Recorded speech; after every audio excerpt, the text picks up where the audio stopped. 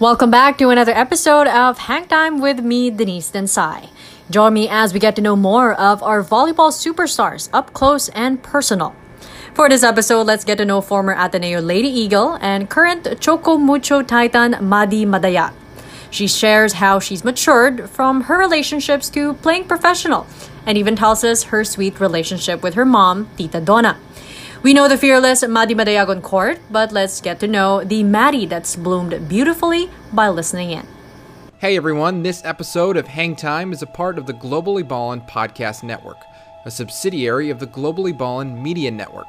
For this show and other shows like it, such as the Globally Ballin' Podcast, as well as projects like it, such as original articles and video work, visit globallyballin.com now. For episode 33 of Hang Time, our host Denise Densai welcomes Maddie Madayag to the show. The two chat about a variety of different topics, including Maddie's college volleyball career, her professional career, her future plans, and a whole lot more. You'll be sure to enjoy this week's episode, as you never know what'll come up when Denise welcomes a guest to the show. With that being said, enjoy episode 33 of Hang Time. Thank you.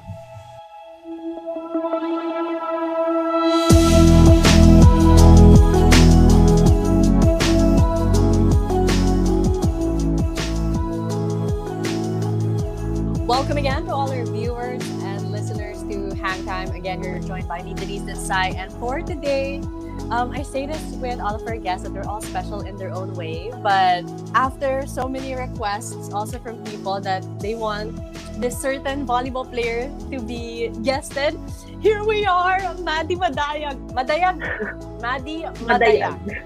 Madayag. Hello! You know what I think?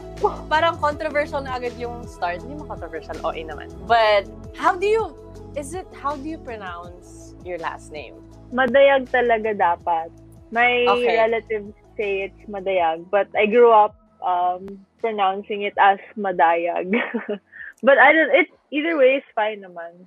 Okay, so it's either Maddie Madayag or Maddie Madayag. Madayag. Yeah. Anyways, Maddie is on Hang Time with me Hello. today. And I'm so excited she's joined by her super cute dog as well. Sana dito sa mag-ingay kasi maingay to eh. Anyway. Ayan. Hi!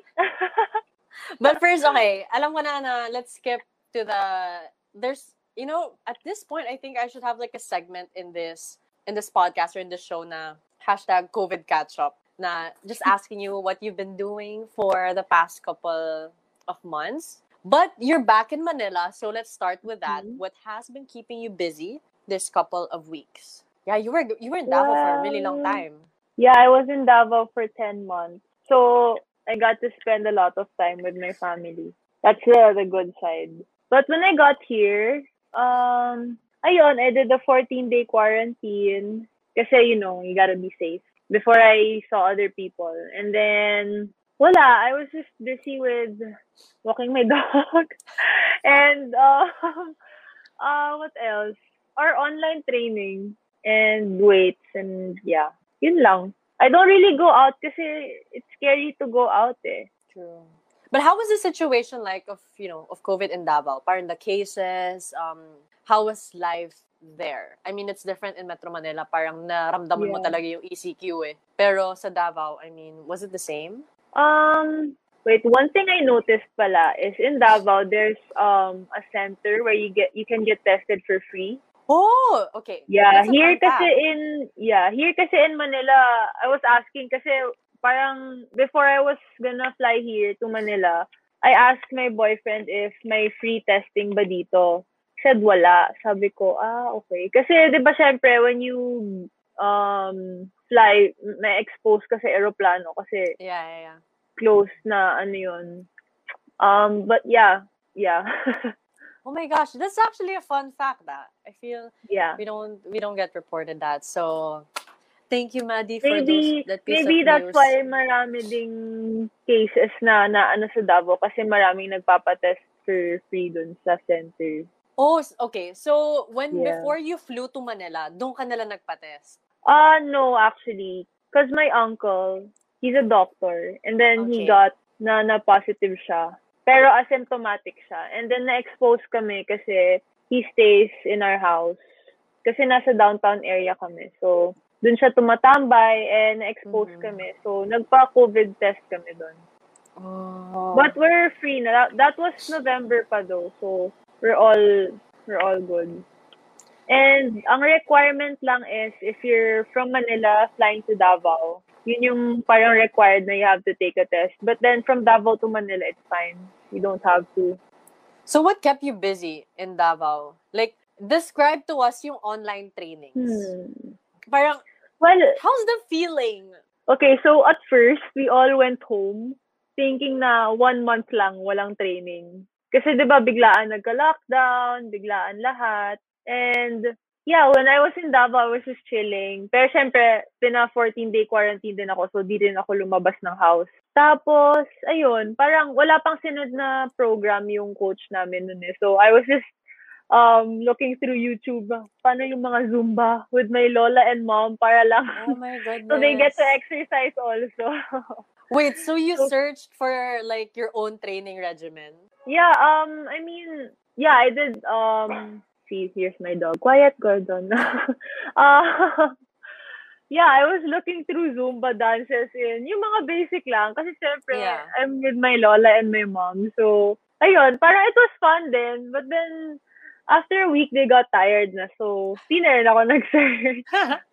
Ibang program na lang din yung ginawa ko. Kasi timing din, after a week, nag-send na rin yung coach namin. Would you say na you got into a slump during the quarantine? Yeah. Kasi we didn't know when training was gonna resume. I mean, actually, they said, when was it? March, diba? Nag-lockdown. Yeah. And then they said na April daw, we might go back to training na. So, okay, sure, yeah. Ilang months of, March, April, joke, 1 month lang pala. Anyway, ayun. But then, sabi nila, the management, they said na, we don't think na we're gonna resume anytime soon. So, we were all like, oh no, what are we gonna do? We were so ready for the next conference, but yeah, COVID like happened. At what month did you feel the slump na parang, like, when is it gonna end? I feel like around May, June, July, mga ganon. Kasi I wanted to go back, but then ayun nga, it's really hard to, stay here na, I live with my cousins kasi, here in Manila. Kasi they both study in Ateneo and UP, but then now they're in Davao. So, ayun, parang pinag-isipan din namin ng family ko, ng parents ko na it's not practical to go back since wala pa namang training and wala rin akong kasama sa condo. So, ayun, parang I was thinking na, ano ba to? Parang when can we start training again? Kasi sobrang parang di naman tamad. Parang, how do you say it? I don't know how to, parang nakakawala ng motivation. Yan, ng gana to train. Tapos, yeah, but then of course, may weekly meetings kami with Coach O. Syempre, alam mo naman si Coach O. No, but yeah. Kasama na yung prayer meetings dun eh. Yeah. Every, hindi naman prayer meeting, basta may mga Bible verse na, yeah. That's very Coach O. But then it was also good for us kasi it was, in a way, that was what was blah, blah, blah. That was what, I can't say it. Yun yung nagpapa, close pa rin sa amin or sa team. Kasi nga, diba, syempre, nawawalan yung chemistry kasi we don't get to see each other as often. But yeah, the weekly meetings were good for us kasi nga, nagkakamustahan kami. And ayun, nag-update. Actually, it's called weekly update. Para the first part of that meeting is isa-isa kami parang magsasabi sa team or sa Zoom na kung ano nangyari sa week namin. So, yeah. And I don't know, like it's a different thing yung parang online and yung face-to-face.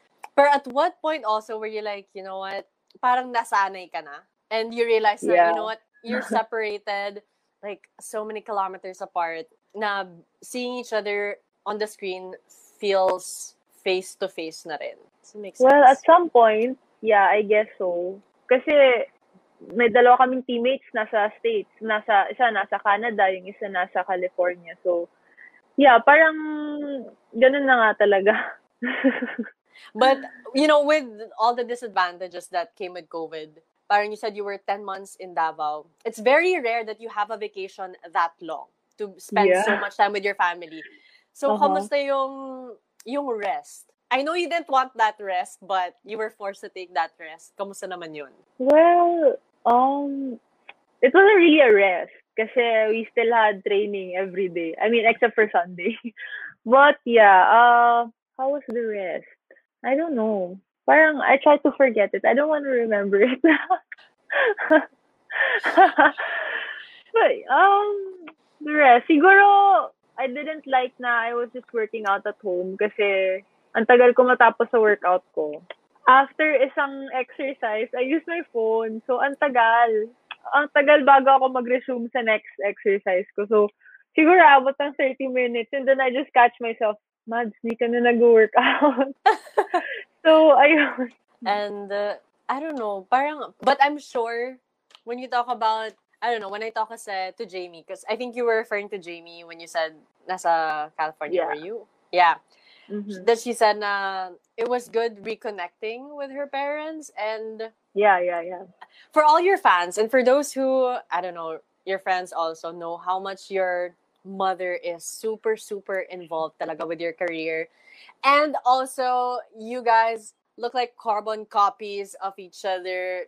It's kind of wild. I disagree. Shout out to Tita Donna. No, I don't see it. Maybe when she was young, but then right now I don't see it. Okay, we're showing the pictures to our viewers right now. Maddie, the similarity is uncanny. Hindi mo I really can't see it. Yeah. But my mom is so supportive. She's my number one fan talaga. Well, actually, my whole family. Sila yung number one fan. Si mama lang yung nagkakataon na may time to go to Manila to watch. And yeah, my grandparents even came with my mom to watch our games ng SEA Games. So, super, super touching. Yeah. Now, talk to us about your mother-daughter relationships are like a bit tricky because sometimes your mom can be your best friend, but sometimes also pag nag-aaway kayo, like, sabungan. Sabungan level. Punch her in the face, no joke lang. No, but it's intense because she's your best friend. She knows you the most. Hello, pinalaki ka niya. So, how do you deal with like conflict also with your mom? I think it's good we learn some values from volleyball players because you have so much more advice to give aside from just being off the court. Like with what I said, I mean, like what you said with what Jamie said kanina na we got to reconnect with our family. That's very true. Kasi, yun nga, my whole 5 years, siguro mga 2 or 3 times lang ako nakakauwi sa Davao. And I only stay there for, less than a week. Especially pag na. And yung Christmas break and New Year break namin. Hirap nun kasi in between Christmas and New Year, we have training. So, uuwi ako sa Davao. Parang round trip yung ticket ko palagi for Christmas and for New Year. So, imagine ang mahal ng ticket. Tapos, yun nga, nakapag-reconnect ako with my family. And to answer your question, paano ko na-handle yung conflict namin ni Mama? I always approach her brother, the eldest one. I call him Yankee. And rest in peace, he died last January. But, sa kanya ako nag-rant. Sabi ko, si Mama na naman. Basta, I just sa kanya ako palagi nag-rant. And he's always there to, listen to me, to give me advice. And, yeah. Kasi si Mama din. Meron pala kayong mediator? Oo. But if, sometimes I also talk to my dad. Magsusumo kay Papa. Oh my gosh. But I just wanted to mention this. It's something that, I don't know, like, I just noticed since we were talking, there's a new kind of aura with you. Yeah, no, okay. For context, so medyo nilaglag kita nung in-interview ko si Ana. Why, what happened? Na pag mali yung gising mo, you're cranky all around. Me? Yeah, I've been subject Oh, to that, yeah, Maddie. yeah. So I was like, yeah. Because we were talking about how sleep is so important for athletes, especially for you Uh-huh. guys. So I was like, but you know what, now, your countenance, alam mo yung vibe mo, it's way more calm Like, I'm than chill before. na. Yeah, and it's like, it's so That's what college relaxed. brings you, the stress. Oh my God. And the twice a day training, oh no. I'm pretty sure I'm not the only one. I feel like the whole team's like that. Na depende sa gising mo. Lalo na nagde-depend yung mood ng coach mo. Oh my That's Lord, true. I cannot. But it's different, you know. And also, I don't know, like an air of maturity also. Parang how you handle yourself. Aw. It's like, no, I'm serious, Manidi. Like, Ah. because we used to be like Kenkoy pa before. Yeah. Grabe naman We yung were mga before. third year, fourth year pa no. Yeah. Nasa Like, pancake house lang tayo. Tapos puro asaran. no, like, we're super sabog. And then, Yeah. but then College now, eh. how Wala tayong magagawa. you Ay, hold nako. yourself with, like, so much grace. As in, I get to see it now. I mean, we've been trying to arrange lunch for the longest time. And seeing you now, really, no, like, sinasabi mo sa akin na you see how much I've grown. But I've also seen how much you've grown. And ang gusto ko lang siya i-mention because Aw. it's such a rare treat. Like, guys, swear, Maddie has come a long way. Oy, grabe ka, come a long way. Immature. No, but I feel like Not immature, also the grabe ka naman. pandemic. I feel like also the pandemic gave me time to, like, I don't know, think. Be by myself. Think about life. Yeah, and di na tayo masyado nag-uusap nung last year ko. And my teammates were, oh no. My teammates were telling me na parang since I started seeing Zolo, Gordon, quiet. Since I started seeing Zolo, parang he gave me this like chill vibe na I'm not always beast mode na. Yeah. Actually, that's the cutest thing. I see you guys, and you post about him a lot. And I was like, Maddie's a changed Actually, I woman. don't post a lot na, no. No, I mean before, when you guys, like, you know, nung bago-bago pa. Yeah, and I we was just like, started dating. and I was like, wow, this is Maddie in love. Wow. But I'm yeah. happy for you. Na Thank you you. found the person that brings out the best in you. AKA the chill. Really, like, The you're chill intense. vibe. You're super intense, Maddie. Grabe naman yung intense. No, like, you bring so much. You're like super, super fire. Talagang, I can't even. I can't even imagine being fire. Dude, you were. Like, your intensity with how you dealt with things, both school, friendships, and the game, is something I've always admired. I was like, how is she always fired up for, like, everything? It's like, where do you get your intensity? Where do you get your passion? Probably my family. Aww. They just like fire me up. No, my mom, when we argue, I just get fired up. No, joke lang. Joke lang, ma. I love you. We're all love your tita. Oh, yeah. But talk about now, you've mentioned na yun nga yung last year mo for UAP. How it ended, a championship. Did you expect that to happen? I mean, coming into that season, the review of the Ateneo Lady Eagles wasn't so great kasi parang ang dami yung rookies that season. Mm-hmm. So sabi nila, maangapayan. Parang baka hindi pa nga mag-Final Four. So how did it feel like na coming into that season na parang people were like, medyo hindi masyado yung Ateneo Lady Eagles right now? I think for me, for siguro as seniors, sobrang perfect nung team na yun kasi lahat kami, parang even, siguro sa umpisa hindi kami ganon, pero siguro nung pa-UAAP na, we're all focused on one goal lang. Not like siguro other seasons na parang may kanya-kanya kaming goal. Mm-hmm. Nung season 81 talaga, Coach O made sure na we only had one goal na lahat kami pagtatrabahuin namin yung dapat namin gawin para makapag-champion kami. And he was very particular with the roles. Yun nga, I think Bea and I parang explained it in a lot of interviews na even the rookies, yung mga hindi masyado na papasok, tapos yung mga hindi din nakasali sa lineup, lahat sila, they had their own roles, and Coach O made sure na they would accept that. So I think that's the key, one of the key na yun, nakapag-perform kami ng maayos sa UAAP. And since Coach O, di ba bago si Coach O, transitioning coach siya nun, nung start pa lang, he really instilled in our minds na mag-champion tayo this year. Kaya natin mag-champion this year. So, I guess wala. Yun nga, parang all throughout the year na training namin, that was all what we were thinking about na parang, okay, we're gonna train for this. And yung cheer pa nga namin is for UAAP Championship. So, ayun. Para di namin makalimutan, I guess. Siguro that's one reminder rin na before training and after training, that's what we would shout. So, ayun. You mentioned something about roles, and I remember that season, Coach O brought something new also. I don't know if my memory serves me right. It's the first time na nagkaroon ng 2 captains ang Ateneo. Yeah.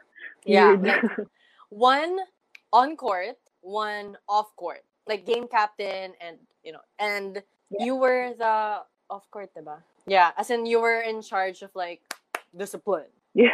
But when it comes to the game captain, the game, si Bea na bahala dun, yeah. Yeah. Can you explain to us how that duo worked?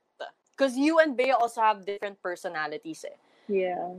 So, paano nagkaroon ng chemistry na nakakuha kayo ng championship? And yung adapting to bago yung concept na dalawang captains. Mm-hmm. Nung narinig mo yun, I don't know, what was your reaction? Well, Coach O said kasi na before sa men's team, ganun daw talaga yung parang sistema nila, Isay and JP, I think. Basta yun, may co-captains din talaga dun sa men's team. So, parang in a way, dinala niya lang yung sistema niya. Kasi it worked for the men's team eh. Nag-3-peat sila. So, yun, dinala niya sa women's. And siguro, I think na it worked kasi Bea and I were batchmates. As in, lahat pinagdaanan namin together. And parang kilala na kasi namin yung isa't isa. And that's why siguro maayos yung leadership namin. Kasi nga, sabi mo, iba yung personalities namin. So, iba yung nadadala namin sa team. Ako more on discipline, siya more on, paano ba? Parang napapaisip niya yung mga teammates. I mean, she's more of the calm one. Mas na-explain niya sa mga teammates namin kung ano yung gusto naming parang ipagawa sa kanila. So, ayun. Off the court, how did you assert naman your leadership? Well, when Coach O said siguro off the court, he meant in training. Parang, yeah, ako yung, ask the other girls, especially the rookies. Sobrang takot sila sa akin kasi sobrang beast mode ko talaga. Actually, nagagalit ako sa alam kanila ko yun, sa Maddie. training. Nagagalit ako sa kanila sa training. Kasi naman, kaya naman nila. May mga times na yung galit ko out of frustration din kasi I know they can do it, but then siguro they themselves, di pa nila nakikita na kaya nilang gawin. Yung mga ganung bagay. So, ayun. But at the end, how like, buti hindi naman sila nagtatampo sa'yo. Ay, nako, hindi ko alam. Feeling ko na hindi ako sure. kay Bea yan nagsusumbong lahat. As in, pag pinapagalitan ko sila, nagsusumbong yan kay Bea. Si Bea naman yung ginawa niya yan kasi ganito, ganyan. So, she's the more talkative one. I'm the more disciplinarian. May kanya-kanya kaming may names kami nila Bea sa coach. Ako daw si Ate V, Vilma, kasi parang palagi daw galit. Tapos si Bea daw si Charo, kasi mahinhin lang, gano'n. So, seryoso ba yan? Ayun, inside scoop, oo.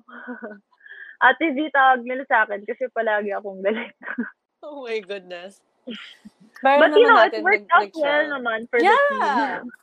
You graduated with a championship. Yeah. Mm-hmm. Oh my God. And how was that feeling na parang, alam mo yung, it's such a rare feat graduate with a UAAP championship. Mm-hmm. But to enter and graduate as a exactly. UAAP champion. That's it's such a momentous event. Well, siguro kasi first year namin, rookies pa lang kami, so wala pa kaming kinalaman sa championship eh. Yeah. Yung pag last year mo talaga, sobrang iba yung feeling kasi second year, third year, fourth year namin, di kami nag-champion. So, I guess lahat ng pinaghirapan namin, nung second year, lahat ng mga talo, lahat ng...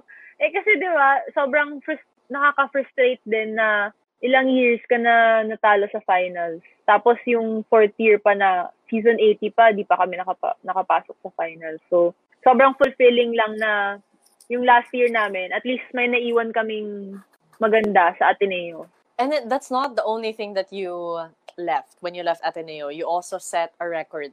11 blocks. Shout out Dim Pakles, thank you. Maddie, you've cemented yourself as a real talagang volleyball icon sa UAAP. Parang, I don't know, do you feel overwhelmed? Or do you feel flattered? Na parang, imagine, years from now, you have a record eh. People will be talking about the record you set. Younger girls also. Next generation. Kaya nila yun. Wala lang yun. Kung nagawa ko, magagawa din nila yan. But, siguro nung my last year, sobrang si Coach O lang talaga, na nalabas niya yung skills ko as a middle blocker. And ang dami lang naming natutunan sa kanya, sa system niya. Ang dami naming na-apply. And lalo na ako, kasama yung mga coaching staff, ang dami nilang tinuturo sa akin. And syempre ako, parang absorb lang ng absorb. Kasi wala namang mawawala sa akin if makikinig ako sa kanila and itry kong i-apply yung tinuturo ng coach, diba? So, ayun. And si Coach O kasi, may goal sa amin every game. Kailangan daw at least 5 blocks. Oh, wow. Per game. Sabi niya, kasama ni Bea. So, parang, okay, sige, may goal kami. And, yeah, sobrang nag-focus lang talaga ako mag-improve on my last year. Kasi, last year ko na wala na akong yun na yung pinaka maibibigay ko sa last year ko. So, wala, I just really gave it my all. Sobrang, lahat nga talaga kami nakafocus sa championship. So, from your rookie year till your very last year, you've been through 2 coaches, si Coach Tai at si Coach O. How would you say how much you've grown as a person and as a volleyball player? As a person, I guess my first year I was very shy pa. Sobrang introvert ko talaga. Ask my other teammates. Kasi my parents were strict also, so di rin nila ako masyado pinapayagan lumabas. And siguro, I don't know, para akong flower na nag-bloom. Wow! Dahan-dahan na nag-bloom. Wow! But yeah, that's how I see it eh. Kasi parang for me, nung first year ko, yun nga, parang mahihain ako, di ako masyado lumalabas. And then, parang dahan-dahan nung second year ko, naging starter ako, but then I got injured, so that's like a setback. And then third year, fourth year, parang dahan-dahan na parang I'm starting to, I don't know, learn more about myself, about the people around me, the coaches, and I started learning more about volleyball, syempre kasi more experience. And yeah, siguro also the people I met, parang ang daming influence, ang dami kong natutunan sa iba, ang dami kong siguro, how do you say it, parang yung mga alam mong dapat di mo rin gawin na nakikita mo sa ibang tao. So, I guess, naging very observant din ako. So, ayun, parang nakita ko sa tingin ko yung tama and sa tingin ko yung hindi na parang pwede kong gawin, pwede kong gayahin. And syempre di mawawala si Lord kasi, you always go back to Him at the end of the day. And until now, I mean, you still continue to blossom and to grow and to bloom. Oh. No, but, after graduating, you easily got into a team. That also is a very rare thing. Actually, because, wasn't that easy. Really? Oh, no, Yeah. tell us why. Oh, sige. Kasi the first team that got me, I was, I think, fourth year pa nun, same line, they were trying to get me na after I graduate, magpupunta sa kanila. So they were the very Seriously? first team na who tried to get me. And, syempre, di pa ako nakakapag-isip ng maayos nun kasi, fourth year pa I still had one more year. So I wanted to focus on my last year kasi darating lang naman yun yung career mo after. And then may ibang teams pa. When I graduated na, dun they started messaging me kasi sabi ko sa manager ko na if they message them, parang can they tell them na I don't wanna, parang hindi ako magpapa-disturb. Kasi parang yun nga, I wanna focus on UAAP first. And ayun, when I graduated, ang dami nang nag-message. But parang wala akong mahanap na fit ako. So kami ni Kat, parang saan tayo pupunta? Di namin alam eh. So, and then biglang may nag-message na Rebesco will make a new team. So parang, oh my gosh, kami lahat parang, talaga ba? Yung kami, ako, si Kim, si Kat, si Bea.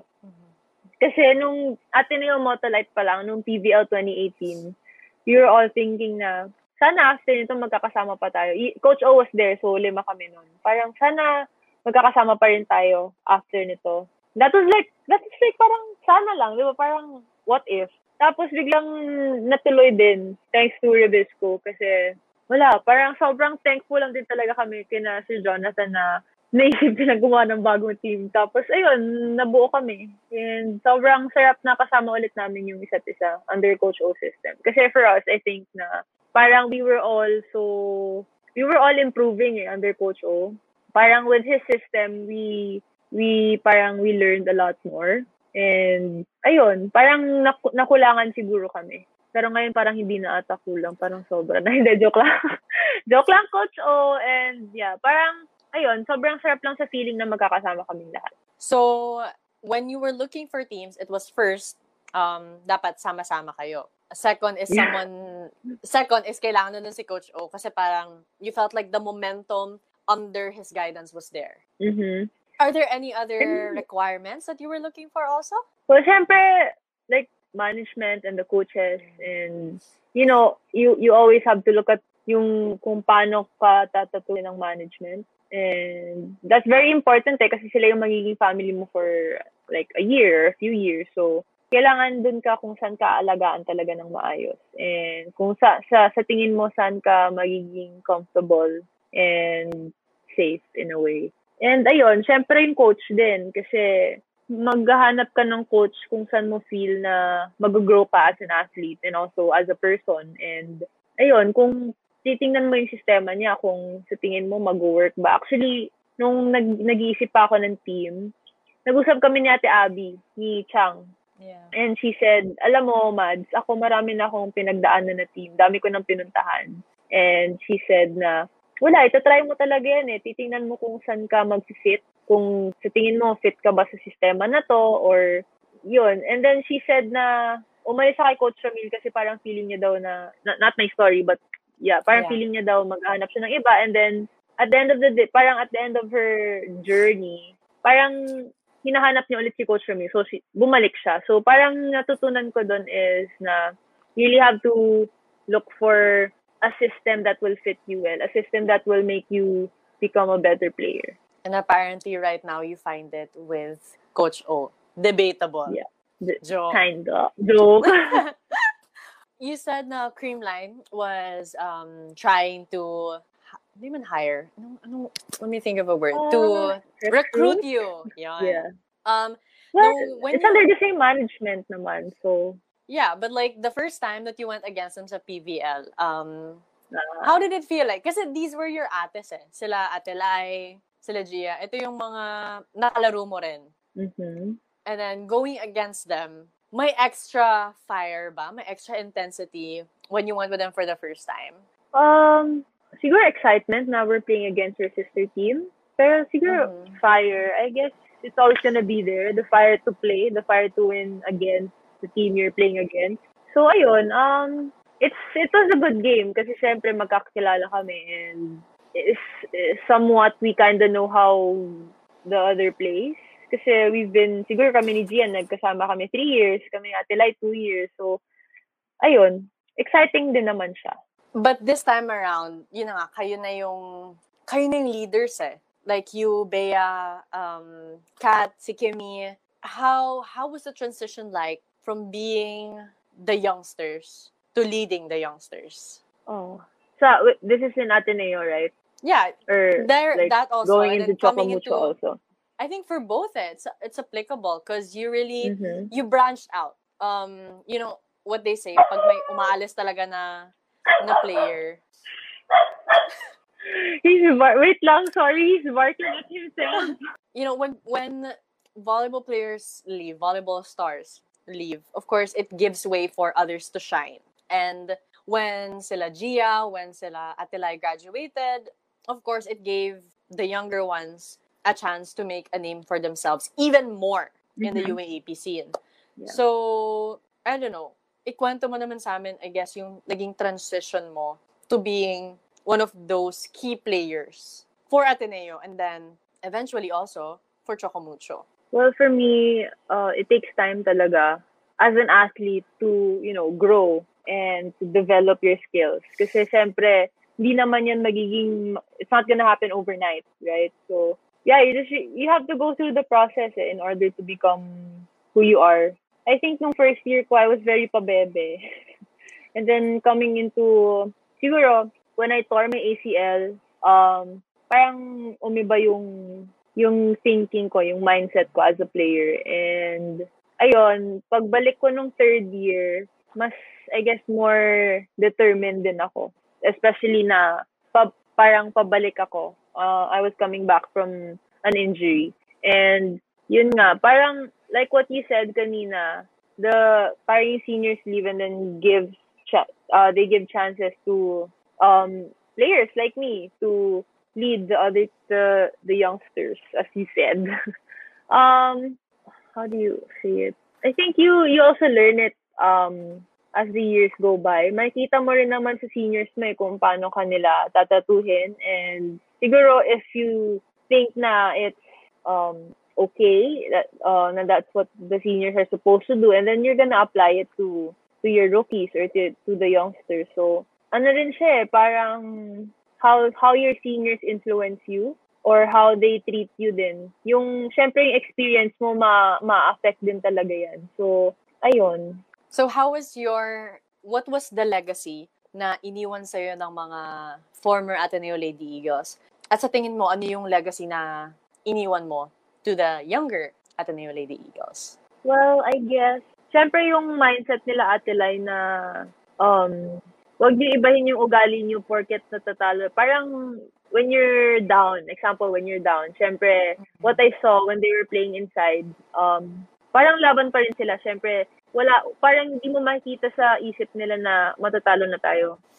Siguro yung makikita mo sa kanila when they're inside the court is that, hindi, kaya pa natin yung habulin. So, siguro yung, determination na nahabulin yung kabilang team, that's what I got from them. And, si Gia also, before she left, di ba siya yung naging captain before? And siguro, is to be frank with other players. Kasi alam mo naman si Gia. Straight to the point. Straight to the point si Gia. So, nakita ko na, syempre, mas okay naman yun kaysa may tinatago ka. Di ba? Parang may kinikintin ka sa loob mo. And that's what was good about it na, ayun nga, sasabihin mo yung dapat masabi. So, ayun. And now, ano yung in-impart mo sa younger generation? Maging mataray. Joke lang. Siyempre, it's to be strong, to be matapang. I guess, siguro, that's one of the most, nakakatatak na trait ko is to be strong. Mm-hmm. Na kahit na parang nahihirapan na, I seldom cry nung my last few years Nung first year lang ako iyakin under Coach Ty. Kasi sobrang hirap ng trading niya. But, yeah. Lahat ng iniyak ko, nilabas ko rin sa galit. Joke lang. Yeah, siguro, ayun, maging fierce na kung anong challenge ibibigay sa'yo ng coach, tatanggapin mo and you wanna make sure na you overcome that challenge. So, You talk about courage a lot and also being strong. I guess an advice na how do you find, like, let's look at other situations na parang how do you find still being kind at the same time also not allowing people to walk on you? I don't think I allow people to walk on me. You really don't. Way, that's my personality. But to be kind, that's a challenge. Yeah. Like, how do you do it? Um, Because I know that's something also that you can relate with. Because you are very strong. You're one of the strongest women I know. Talaga, you will not physically. back down. No, Maddie, given na yung physically, please, like, look at those Okay. arms. But also emotionally, you are one of the strongest people I know. But you can't be strong all the time. And I get na Yeah. you have your family to lean onto. But Mm-hmm. yeah, like advice to our listeners and our viewers that, the world is tough now, like super tough. But yeah, how can you still remain strong, but at the same time be more mindful of others as well?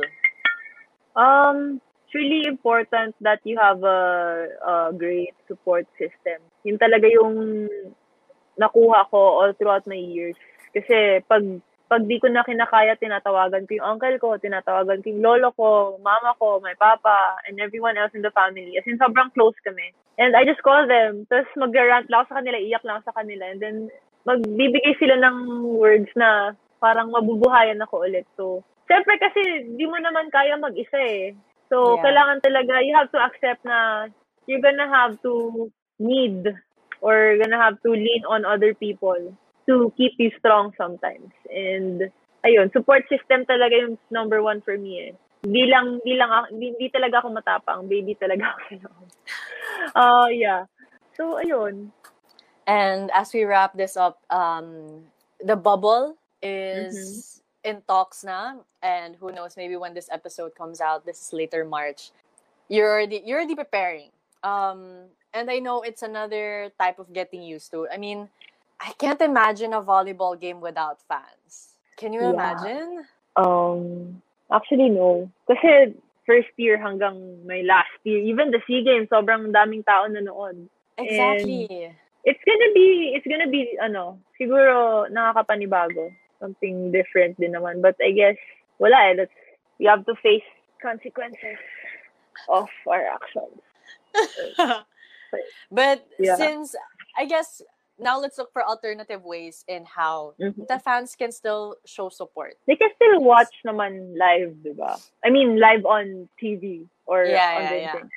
And siguro nakakapanibago lang din sa amin kasi grabe yung impact ng fans eh. Diba? Yeah. Lalo na pag big games and when you're down and then they just start cheering, go, Ateneo, one big fight! And then parang biglang mapapump up ka ulit. So, sobrang magiging iba yung bubble. But like what you said, di naman, well, siguro good change din in a way na para we really focus talaga kami. Parang isipin namin nasa training camp lang kaming lahat. All the teams that are gonna be there. So, less distractions, I guess. And mas makaka-focus talaga kami siguro. Tapos at least parang, yun na nga, at the end of the day, at least you get to play volleyball. That's true. That's it. And like, as a volleyball fan, you know what? Fine. At least I get to watch a volleyball game. Kahit sa TV man lang. Pero at least bago. Parang, na-appreciate ko naman yung mga replays.